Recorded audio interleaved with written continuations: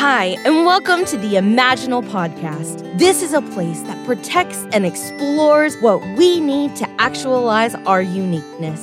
And like the caterpillar, who carries its butterfly blueprint in its imaginal cells all the way to the chrysalis, and then melts into liquid before it transforms, we too have an inner knowing that can tell us how to make our wings.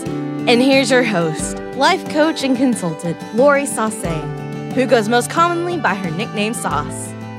Hello, it's Sauce. Welcome to the podcast. How is it going? I hope you're well. We are continuing our series on being coached from afar, which began in episode 124.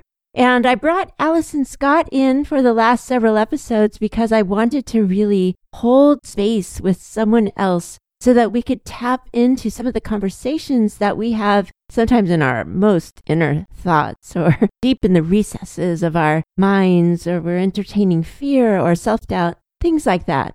And sometimes it does help to just normalize it and have more than one person talk about it so we can see how common it is, but also how easy it is to step through that. I don't mean to say easy in that, it's so simple, but more that there is a path and it's not impossible. And all of those thoughts should not keep you from what you're doing or the ways you're expressing yourself or the ways you're showing up and loving or the personality traits that you are reclaiming, anything that you're hoping to do in this series. We shouldn't be held back by self-doubt or fear. And yet also it's so human to have that, and there's nothing wrong with that either. Now, as I start to wrap up this series, I want to review really quick where we've been. We started by setting goals and talked really deeply into those, using some of the things that I use with my clients, and also then talked about how do we get started? How do we research, take the first step, go into that territory that seems so scary? And then after we got started on that thing, which is something to really congratulate yourself for, the next thing is to be devoted to that journey, because it often is a long journey or even a lifetime journey. And if we shut it down too early because of the things I was just mentioning, then it becomes something that we just did for a flash. And so what we are talking about is how to keep in relationship to that thing and how to really be able to express who you are in these ways and to allow that to come forth in the fullest ways. And who knows where that path will take you or who you'll meet or what you'll contribute or what you'll create. So many things along this beautiful journey, and we don't want to shortcut it.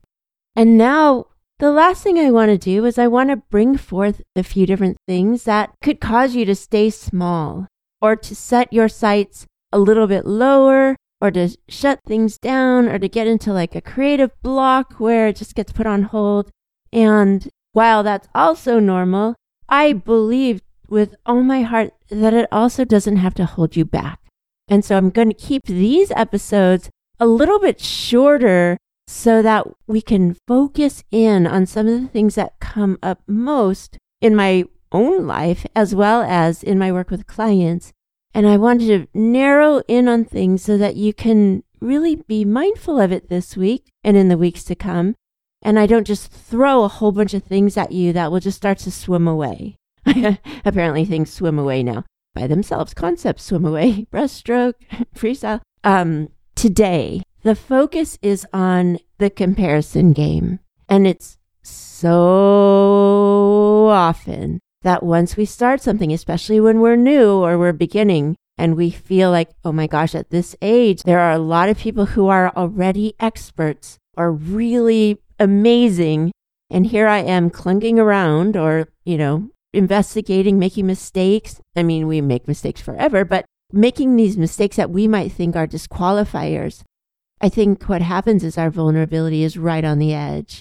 And shame is like knocking on the back door. And what we really want to do is make sure that we have grounded ourselves and not fallen into that pressure that says you have to be perfect, or that pressure that says there's a scarcity. There's only one poet that can exist in this world. And if you look around and there's someone who's already doing it, then you cannot.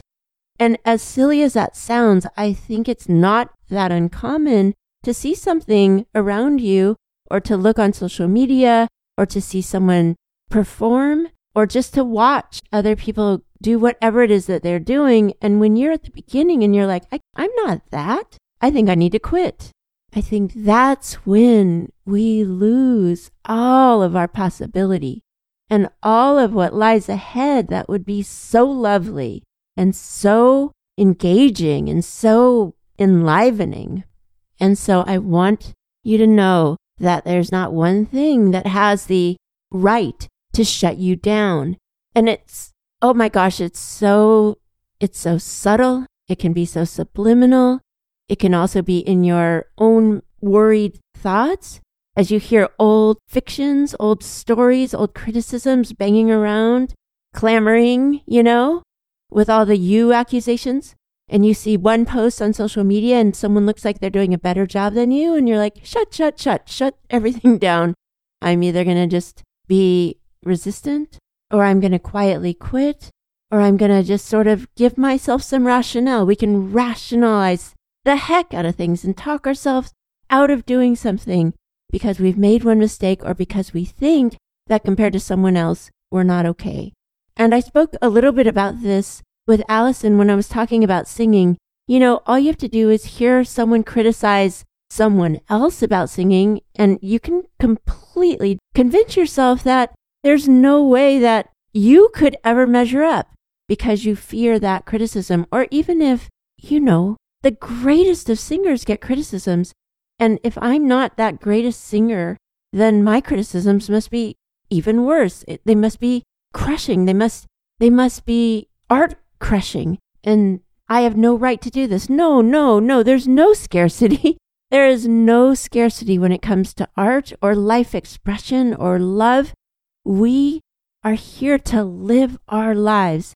And for me, if I am always comparing myself to others, then what will happen is that I will always think I'm not good enough.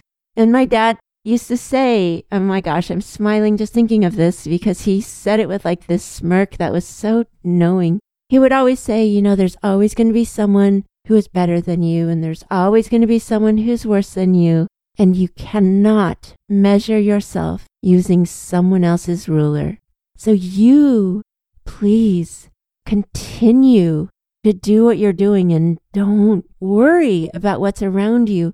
The more poets that there are, the more singers, the more people who love, the more people who do whatever it is that you want to do, gosh, how much more vibrant and beautiful and expressed our world will be. Please do not stop, especially because of comparison. So this week, if you could be mindful of your inner thoughts and see if you're doing the comparison game, and if you are, if you can turn toward that part of yourself that's comparing and keep your most evolved part, your adult self, turn toward that part of you with a lot of warmth and a lot of love and a lot of intelligence, and remind that part of you that you have a birthright and a calling and a talent, and we need you. And that kind of warmth and that kind of relationship with that part of you will go a very, very long way. If you want any support, I'm on Instagram at Lori Sase, Lorisase, or on my website, lorisase.com. You can sign up for my newsletter, or if you want coaching, everything is on the website, and I would love, love, love to connect with you. I will be thinking of you so much. I'm sending all the good vibes as I imagine you out and about being you in our world, being the beautiful you that you are. Have the best week.